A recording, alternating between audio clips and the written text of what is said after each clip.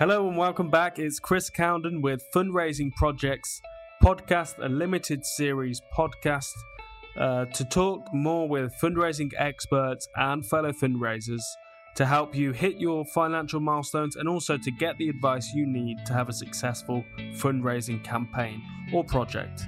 So today we have Mark Duncan on. He is a specialist and has been working in fundraising for the last 34 years as the fundraising coach. And today he talks a lot about his expertise in relationship fundraising and how you can teaching you the right way to ask for money and, making it all about the people that you want to serve. So in this episode, you will learn his moves management framework, how to properly follow up, how to ask for money, and how to not be paralyzed by fear when asking for money, because you've not got to make it about money, you've got to make it about the mission. And these are really important lessons that I wish I'd known a month ago when I started my fundraising challenge. So I hope you get a lot out of this. Mark is a great guy, and if you want to get in contact with Mark in the future, then you can join our community, but I'll tell you more about that after the episode. Well, thank you, Mark, for joining me this week on Fundraising Projects podcast, and you'll also be featuring as an expert on the Talking with Experts podcast YouTube channel. So thank you for volunteering to help me out today with the Fundraising Projects podcast and sharing your wisdom on fundraising and relationship fundraising. And firstly, I just wanted to say to everybody who is listening that I did complete my fundraising challenge in September. It was to do hand cycle 300 miles for cancer research to support my granddad who has stage 4 cancer. And the whole purpose of this podcast was to interview experts and to have a fellow fundraiser talk about his own fundraising story. And to finish off this limited series, we have Mark Duncan joining us today, the fund coach. And yes, please tell me a little bit about yourself and let's go from there. Sure.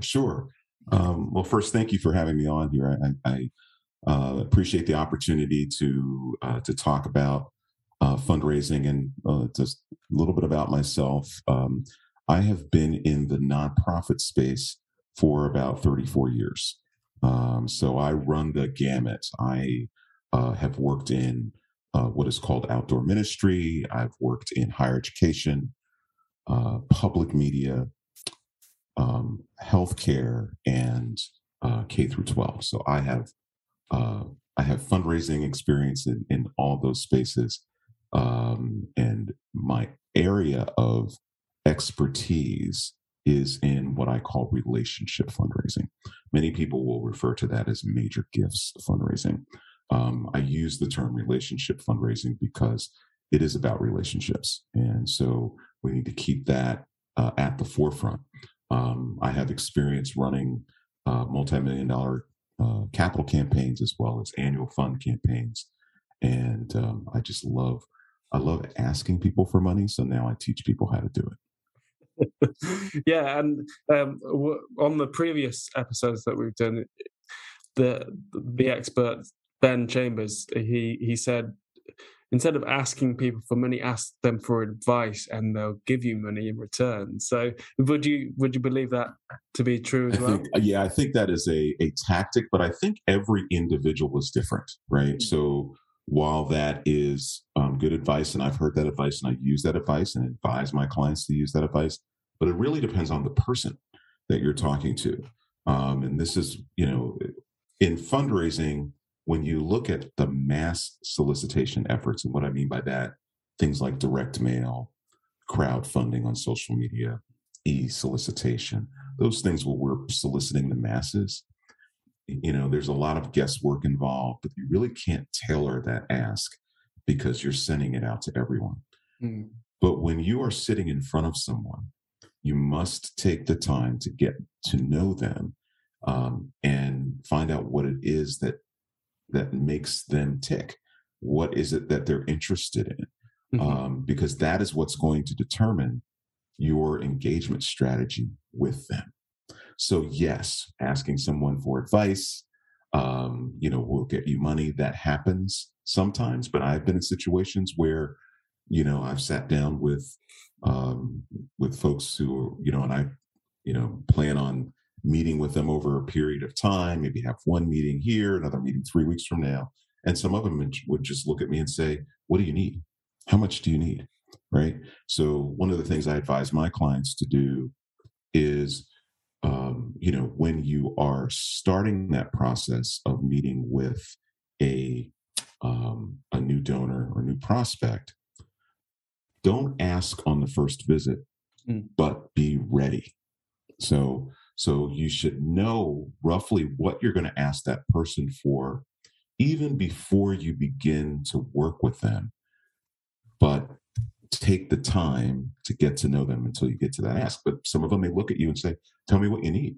And you got to be ready to respond, because if you're caught off guard, you may miss the opportunity to get a significant gift. So is there a particular way that we should ask? Would you say there's like a formula or a framework? So I believe in a process called moves management. And moves management is basically it's a series of steps. It's a process that helps you build a relationship, and which ultimately leads to an ask and a gift. And there are like 5 moves within moves management. Some will say there are 6. I combine the first 2. So the first 2 are identification and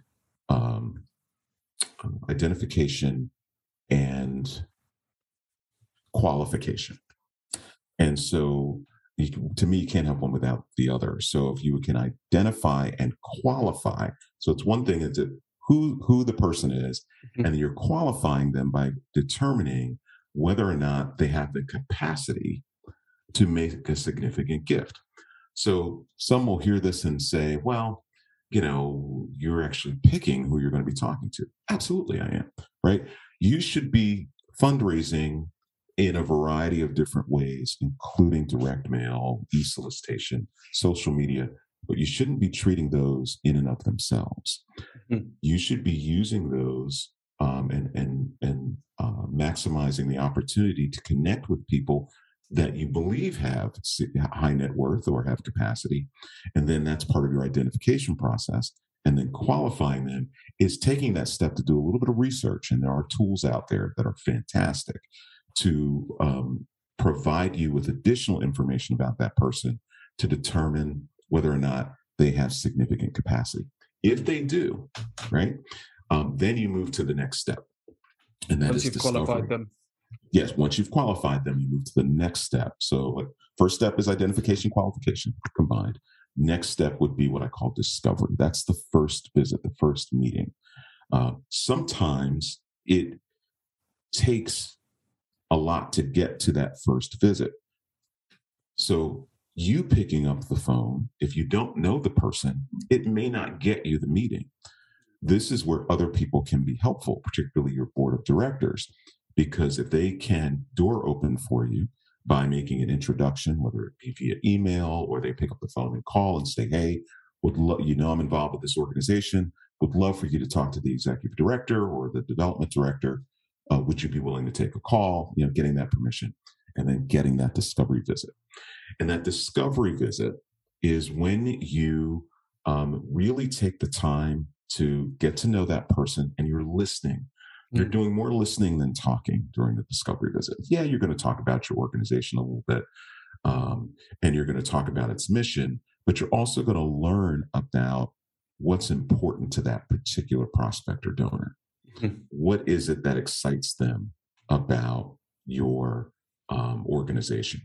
So I have a criteria that happens within that discovery phase that's called link, interest, and ability. So what is the link, or how strong is that link between that prospect and your organization? What are they interested in your mission? And how interested are they? How strong is that interest? and ability, which is their capacity, right? So that's important. And you're trying to learn all of that during that discovery visit. Once that visit is over, then you want to get permission to be able to continue to talk. And so then you move into a phase that's called cultivation.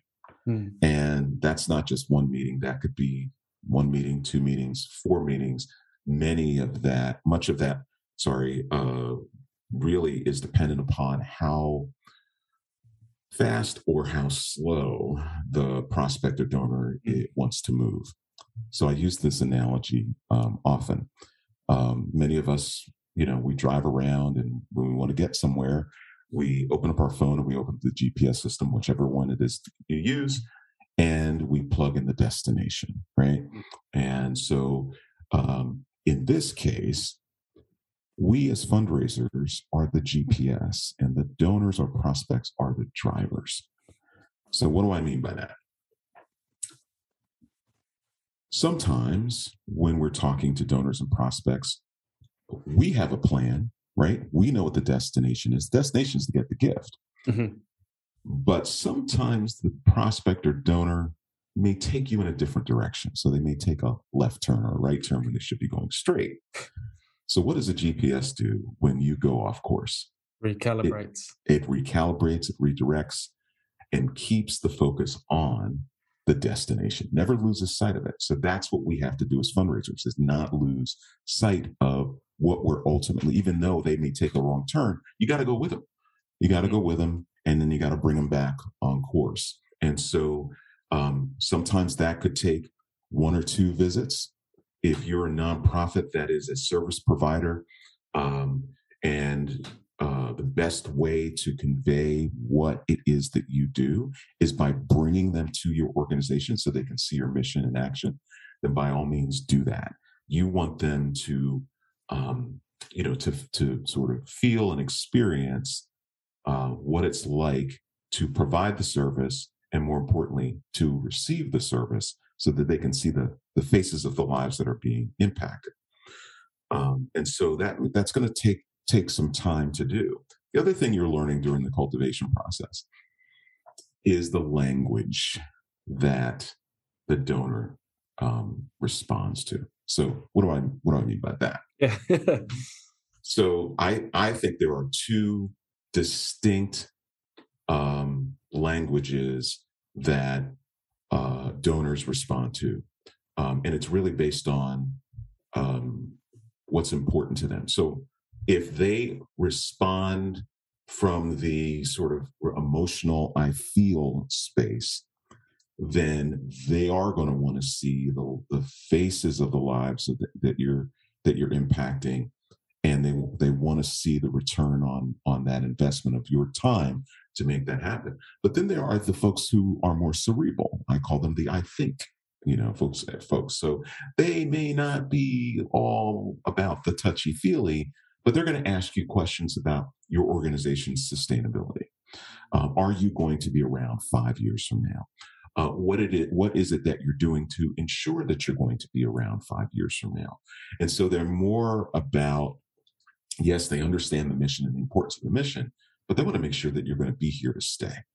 And so you've got to pay attention to what language they speak, so that you can communicate with them, so that they resonate with your mission, which ultimately will lead to a gift. So, so there's a few things there, because that formula could also be used in a sales scenario as well. Oh, absolutely. Yeah. Oh, no question. In fact, I'm pretty sure that one was taken from the other. I don't know if sales stole it from fundraising, or probably fundraising stole it from sales. But yeah, that identification, qualification, moving to discovery, then cultivation, and then of course solicitation. Yes. The thing that we all fear, the thing that just stresses us out, the actual ask itself. Mm-hmm. And so that should be extremely specific and direct. And what I mean by that is, when you are ready to ask, you should be asking for the exact amount that you want, mm-hmm. from that donor or prospect. And then once you make that ask, as soon as you make that ask, be quiet. As deafening as that silence is, it is the best thing that you can do, because sometimes we get and I say this to folks that, I did this myself when I was in fundraising. You have to sort of rehearse what you want to say and be very, not verbatim, but you want to convey to them that what they're able to do is going to make an impact. Mm-hmm. And you're going to ask them specifically for whether it's 10,000, 15,000, 20,000. But once you make that ask, you're going to be quiet. And the reason why I emphasize this is that when we're nervous, we tend to keep talking. And when we do that, we sort of dilute the ask, right? Yeah. And sometimes we can go off course, and so that's why I think it's important to be direct, be specific, make the ask, be quiet, and then there'll be one of three responses. Yes, which is great, and we'll talk about what that looks like, because sometimes we hear yes and we don't know what to do. Yeah. So I'll talk about that in a second. The next would be no. And then the other is I need time to think about it. Right. So it's one of those three. If you get a yes, the next thing you need to be asking, in fact, you should be asking this question after a yes or I need time to think about it. Okay. And the first question is after they say yes, the first thing you say is thank you. Thank you so much. Really, really appreciate this. Is going to make a huge difference. Then your next question is, how would you like to take care of this? Mm-hmm. Now, the reason why I emphasize this, I've worked with a lot of folks, and I've run some development shops in my time where I've had staff members come back, bursting into my office saying, "They said yes. They said yes. They're gonna make a gift." And I said, "That's great. What are the details?" And this look will come over their face because they forgot to close the deal. So if there are any golfers out there listening, one of my favorite analogies related to this is my boss and mentor, my favorite boss and still my mentor to this day, is a very avid golfer and a very good golfer. And so, everybody would, come to him, with all these golf stories. "Oh, hey, I got a new driver and man, I hit that thing straight down the fairway, added 15 yards to my drive." And my boss would just look at them and say, "That's great. Did you make the putt?" No. Right? I hit it 3 times. Right. So yeah. So in other words, did you close the deal? So it's one thing to come back to the office or be excited that you got a yes, but did you close the deal? And so that's why it's important to ask that question. How do you want to take care of this? And then you start getting into conversations about whether or not it's a check or credit card, or if they want to pledge it over time. Mm-hmm. Then you begin to get down, and then the next thing is now you got to follow up, because they may say yes, but they may not have their checkbook right there. Yeah. And so here's the most important question. If anybody who's listening to this can take anything away from this, it's asking this question: when would be a good time to follow up? Mm-hmm. I cannot tell you how many times I hear, and some of this happens with my own clients, "Yeah, they said they would give me a call." Mm-hmm. No. Now you've handed not only the keys over to them, you've handed the GPS over to them too. Yes. So asking that question, when would be a good time to follow up, does a couple of things. One, it gives that donor, you're honoring that donor's time, right? Like, okay, Mm-hmm. he or she's given me all the time that I need. You know what? I'll probably would have an answer. I need to talk to my spouse. I'll probably have an answer for you in about a week or so. And you say that's great. And then you can even narrow it down. And so, let's just say today is Thursday, and you look at the calendar a week from Thursday and say, I'm just going to pick a random date. How about the 5th at 2:00? Are you available at that time? And they may say, yeah. I said, sure. And you say, great. Would it be okay if I send you a calendar invitation just to reserve that time on your calendar? Would that be okay? 9 times out of 10, they're going to say yes. Now, what you've done is now you've locked in a time. It's on their calendar that you're going to call them. So now you've nailed that down. The second thing that does is it creates this arbitrary deadline that now the donor feels obligated to meet.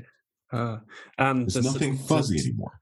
And to follow through on the original yes.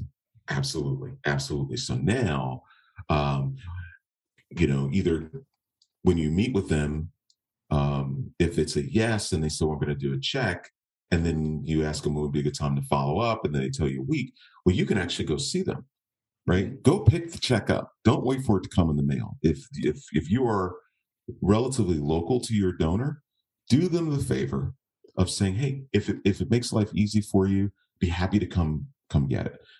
Donors love that, right? Because now they don't have to write the check out, put it in an envelope, address the envelope, find a stamp, put it in the mail. You've cut all that out just by getting your car, going over and picking it up from them. And 9 times out of 10, they're going to invite you in, they have a cup of coffee, and now, because the relationship continues after that.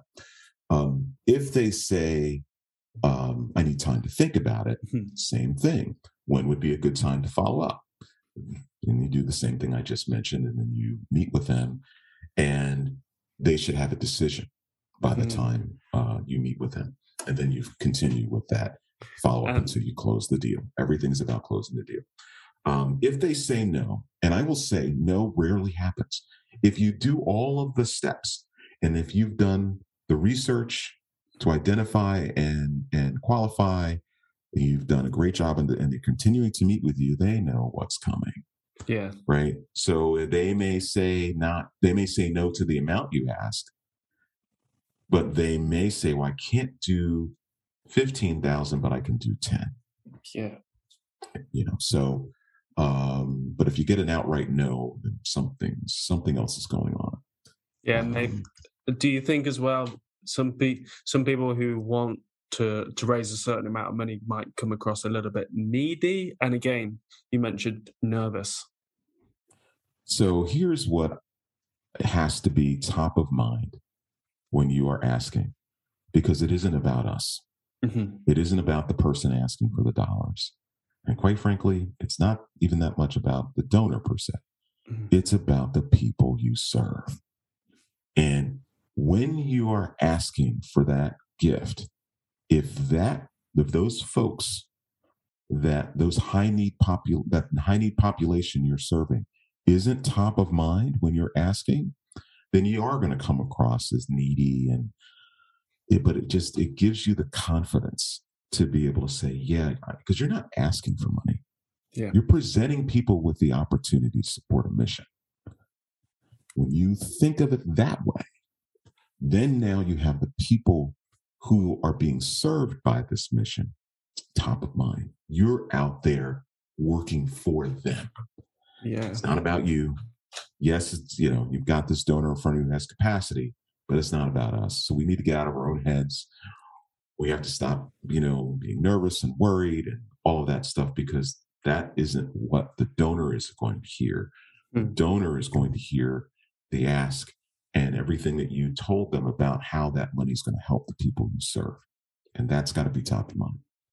Yeah, and on your website it mentions about being paralyzed by fear to ask for money.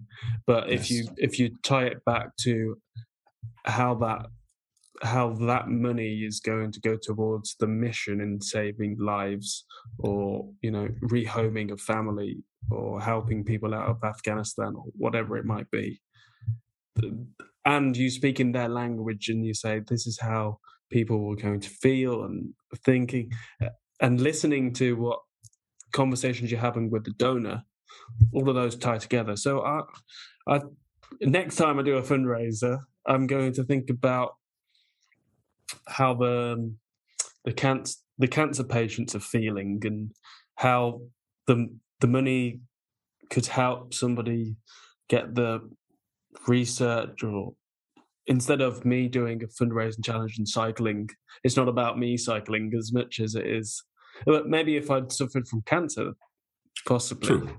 But so, do you have Even if you did, you're still the conduit, right? You're still that avenue between that donor and being able to help people. And so your story being so connected to what you're trying to raise money for helps in a tremendous way. And really does make it difficult for the donor to say no. Yes. So in terms of how can we make this easier for somebody who listens to this podcast, for them to, like as a third party fundraiser like myself, I know you mentioned e-solicitation and crowdsourcing, but are there any other alternative ways that we could get our message across? Now that we know we're not going to come across needy because we're going to focus on the mission. But sure. Yeah, third party, and so these are I call them advocates, right? So you as I understood it, I hear that you're an advocate. You're out there, sort of leveraging the relationships that you have to be able to support this mission. And so sometimes we take our own credibility for granted. And so what I mean by that is, and social media is a very powerful platform that allows us to leverage that. And we'll take Facebook, for example. If you are acting as an ambassador or an advocate for a nonprofit, then by all means, use your own platform to encourage people to give. Excuse me. And not just by posting the actual link to the fundraiser, but create a video and look in the camera and tell the story about why you're doing this and why it's important for people to support it. And also, you probably know those folks who are friends of yours on Facebook who have significant capacity. So yeah, they're going to see those posts, but you might want to reach out to them directly, privately, to have a conversation with them about, how they can support in a more significant way. And you would just have to determine that based on what you know. Yep. So as you can tell, I'm very much about relationships. Everything leads to that as it relates to fundraising from my perspective, even the crowdsourcing, even events. A lot of nonprofits will do events to raise money. And they come away and they say, oh, after expenses, we made $15,000. And I said, well, that's fantastic. Who was in the room? And I'm like, well, what do you mean? Well, who came to the event? Well, we had this person, that person. I said, yeah, and I'm looking at the list here, and it looks like you have some high capacity folks here. Did you connect with them at the event? Oh, what do you mean? Did all you need to do, and I'm not saying you're going to solicit somebody at a fundraising event, but you are going to go, if you know that they have capacity, you're going to go over there, you're going to thank them for coming. And then you're going to say, hey, would love to get together with you and grab a cup of coffee. Would it be okay if I give you a call to schedule that? Oh, absolutely, by all means. Now you've got 20, 25 people that you can follow up on. You may have netted $15,000 from that event, but those 25 people that you're going to follow up with, you could probably double or triple that in the conversations that ensue afterwards from those folks. Especially because then you can talk about the success of the event and how well we did, and you've already kind of qualified that they are high level people. So yeah, you already have link and interest and ability right there in front of you. And so sometimes we the event's over and we just celebrate and we're excited and we look forward to next year, and we're not taking advantage of who's in the room. And so when you have a captive audience and it's centered around your mission, then all you're doing is planting. I call it seed planting, right? You're just walking the room, saying hello, asking for permission to follow up. You're not asking for money. Hmm. You're just asking to get a meeting with them so that you can begin that process. So this falls right into the identification qualification, right? Because you're trying to get a discovery visit. You're Hmm. trying to move into a relationship building strategy with them. And so using events to do that is huge, huge. And I was at a networking event only a little while ago, and I can remember, although it was more like a post-lockdown booster for everybody to get together and be positive and uh, learn how to remotivate ourselves. It was in a small room, but I can remember one person came up to me and said, um, "Here's my business card," and it was just like, "Oh, this is hard." He wasn't there to form relationships with people. He was there to, you know, ask for my business, or he'd done it the wrong way. And you just mentioned there, Yeah. don't ask for money on the first visit. Always follow up with them. And be responsible for the next move. So if you're handing somebody your business card, you've now given the responsibility to them Mm. to reach out to you. That's just a pure networking thing. That's a whole nother conversation. But yeah, if you're at an event like that, um, you know, handing someone your business card really isn't networking. Talking to them, finding out what's interesting to them, Mhm. um, aside from what it is that you're trying to do from a business perspective, that's how you build your network. Yeah. So So for a third party fundraiser, uh, except for reaching out to them on Facebook and in social media, are there? I know there probably are forums, or I know you mentioned before there's tools. What kind of tools do you use to find more information on people and also reach out to them? yeah, so now these tools do cost, right? But there are wealth screening tools out there that allow you to, um, based on the information that you have on a prospect, which would be name, address, um, really that's the minimum that you need. You can you can do a screening through, there are a few companies out there that do this. The one that I absolutely love, and many of my clients use, is Windfall Data. uh, they what they do is they take your database and they screen it, and they're able to tell you who in your database has a capacity, not capacity, a net worth of $1 million or more. Okay. Mm. Now this is a US based company. I'm Yeah, not sure that they'll, if they're, um, at there least now probably ready to is. do. Yeah. But that's helpful. That cuts out a lot of the guesswork. So if Hmm. so one of my clients purchased this, or many of mine have, but I love telling this story. One of my clients purchased this service, and they were getting ready to do a golf outing, Golf and again. yeah, golf, and it was a fundraiser golf outing. I said, and so piggybacking on what I said earlier about knowing who's in the room, I said, well, do you know who the players are? Well, no, so they decided to screen those players first. It was like 180 players they screened. 50 of them came back with a net worth of $1 million or more. I think that's right. Yeah. And so now they knew before the event who was in the room. And so not only did they get to thank people for coming, but they got to plant seeds and say, hey, well, I'd love to be able to connect with you over coffee. Would that be? And so now they have this whole portfolio. When they screened their entire database, which was about 15,000 records, about 4,100 of those came back with a net worth of $1 million or more. People they had no idea, right? Because a lot of folks who, and I don't want to generalize here, but there are folks who are wealthy that you just don't know are wealthy.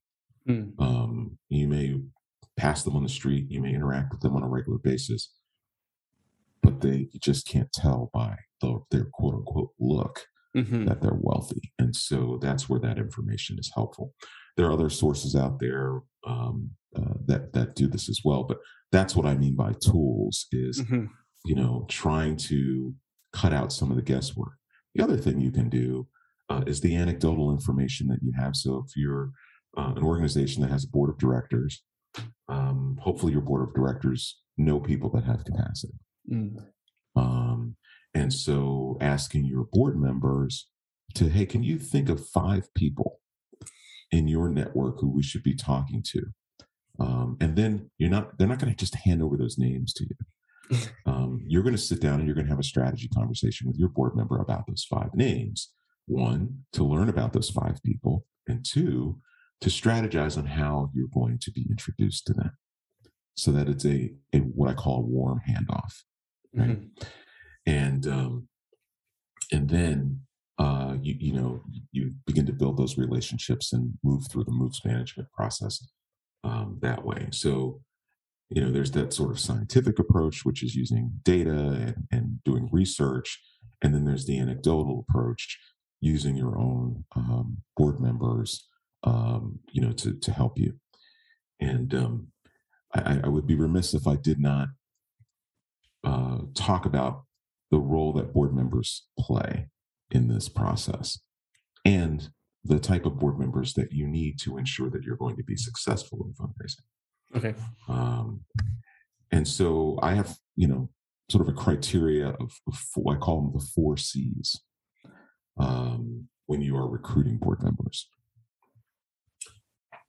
Most people talk about the 3 W's or the 3 T's. The 3 W's: wealth, wisdom, and worker. 3 T's: time, talent, and treasure. And all of those things I think apply. But my 3 C's are, first of all, they need to care about your mission deeply. They themselves need to have capacity to give. They need to be connected with people with capacity. And then they need to be comfortable introducing you to those people who have capacity, right? Because the board of directors really has 3 main responsibilities. They need to be ambassadors of your mission. They need to have fiduciary responsibility over the organization to make sure that the organization is doing all the right things with the money that it's getting. And finally, they should be helping to secure resources, which includes fundraising. Those are the 3 primary roles. When board members start to get into sort of the day-to-day management of an organization, then it's time to sort of sit back and take a look at how your board as a whole relates to the staff, and perhaps do some rethinking and revamping so that you're best maximizing everyone's time and effort. Yeah, and I think that whatever they're doing and has to align with their own values, but that's part of the caring. And so for somebody that still is unsure how to take the next step in fundraising, because I didn't raise as much as I hoped to, but I still am happy about the funds that I did create, and I give myself grace for just even starting a challenge and actually following through and doing it. For somebody who's new to fundraising, and I guess for anybody else who's new, we all make mistakes. And what are the common mistakes that you see and that would not help us? Because it's good to make mistakes, but what do you see and what could we avoid? I think the biggest mistake that fundraisers who start out can make is not following up. I know that sounds simple, but if you are not, if there's one thing you need to focus on is being organized and following up when you say you're going to follow up. Because once you don't follow up when you say you're going to follow up, you lose all credibility, and so does your organization as a result of that. And so people get excited. Oh, I'm going to give you a call. We're going to talk. I'll reach out to you next week, and then it doesn't happen. And that person who, and so again, back to when would be a good time to follow up. This is another good, example. Even if you meet somebody and you ask, hey, when would be a good time to follow up with you? And then you follow up when you say you're going to follow up. That to me is probably the single largest mistake that fundraisers make. And that's either in relationships with folks or not following their plan. So if you have a fundraising plan within a given fiscal year, and you said you're going to drop this mail piece on this day, you're going to post on social media on this day, and then that just something happens and you're not able to do that, or it doesn't happen, then it just impacts your ability to to raise the dollars that you need to raise. So that follow through in that organization is key. Someone said to me, and I truly believe this, and I've embraced this to this day, that people who get into fundraising, really only need sort of two core, we'll call them competencies or core qualities. One, they need to be extremely passionate about the mission. And two, they need to be comfortable talking to people.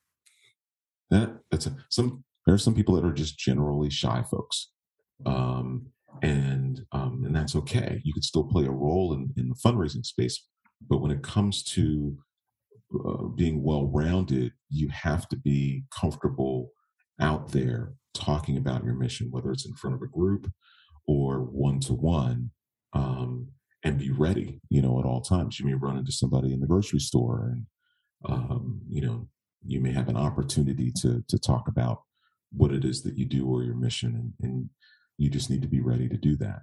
Everything else can be taught, either by me or by reading or listening to podcasts like this, whatever.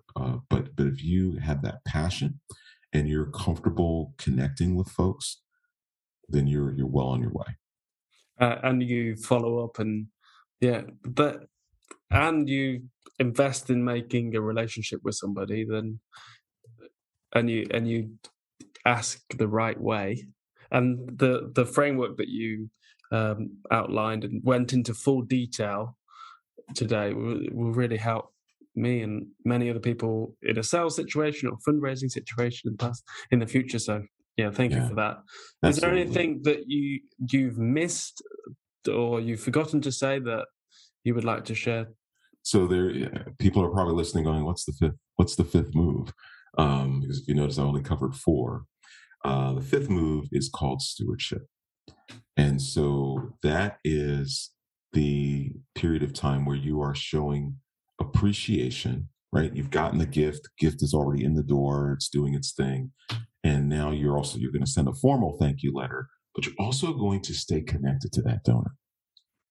You're going to invite them back, and you're going to say, hey, look at what your dollars have done. Or you're going to email them and send them a photo of something that happened, whatever you can do to maintain that connection. Yes. Because the last thing you want is to make the ask, get the money, and go away. You don't want to go away. You want to stay connected to them, because guess what? In about a year, you're going to ask them again. And you don't want to be coming out of the woodwork doing that.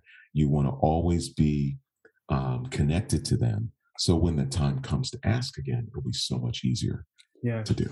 So really, really important step. Yeah, because I guess if for instance, with the Talking with Experts podcast, if I never followed up with my experts again, they probably would never want to help again. So that's why I'm kind of building that community on Facebook and starting to use email. So, but it's important to develop, nurture those relationships, because you might want to ask them for future experts on the podcast and building that relationship. So, that's Absolutely. One of the reasons why I started the podcast, to meet new people, network, and build relationships, improve my communication. So, thanks for giving your tips today and sharing the last step I didn't even ask you. So, I have a tendency to do that. But thank you for your time today. How can people get in touch with you after this conversation? Sure. The best place to reach me or to know more about what I'm doing is my website, which is thefundcoach.com. And you can get to my socials from there as well. But if you're interested in having a conversation with me, you could book a free strategy session with me. And so you can do that right on my website, right at the top.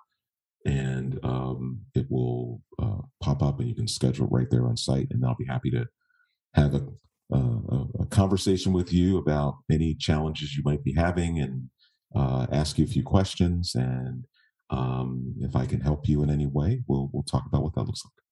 Great. And to finish, what is one lesson you want people to leave with today? Relationships are everything. And it doesn't matter. I often talk to my kids about this. You never know who you're going to need support from. So along the way, regardless of whether you're working or not, you're in the grocery store, you're on vacation, be kind to everybody that you meet, because you never know whether or not you're going to need to talk to that person about supporting your organization. Mm-hmm. Quick story about it's not really a story, it's a lesson. There was one time I was on my way to a meeting and I was running late, and the person in front of me was going very slow, and I was getting very irritated. And so, I beeped the horn. Come on, I'm trying to get to my meeting. Turns out that's the person I was meeting with. Oh no! So that lesson I learned that day, which was many years ago, that you never know who you are going to run into or interact with along the way. So just be kind. Mm-hmm. And I know that's not necessarily a fundraising lesson; it's a life lesson. Yeah. But if you want to, fundraising is about people. It's never ever about the dollars. It's always about what the dollars do to the people that you serve. Amazing lesson, and I wouldn't make that mistake. But I'm too kind. No, thank you again, Mark, and I'm sure I'll be contacting you to find more fundraising experts for this podcast next time I decide to fundraise. So thank you for your time. Pleasure to be with you. Thank you for listening to this week's episode with myself, Chris Cowden, and Mark Duncan, the Fund Coach. If you enjoyed this episode and want to build a stronger relationship with myself or Mark, then you can join us in our private community with other experts from the Talking with Experts podcast and the Fundraising Projects podcast. So you can go to talkingwithexpertspod.com/community to learn more about the community values, what you can expect to learn within that community, and just so you can get involved in the conversation around sales, business development, marketing, fundraising, and there's lots of masterclasses happening. So I look forward to connecting with you, and I hope you enjoyed this episode. If you are a fundraiser and you would like to talk about your fundraising story, or you're an expert and you want to give fundraisers the opportunity to build their knowledge and build upon their skills, then please get in contact with me at Chris Cowden on Facebook, or visit fundraising-projects.com.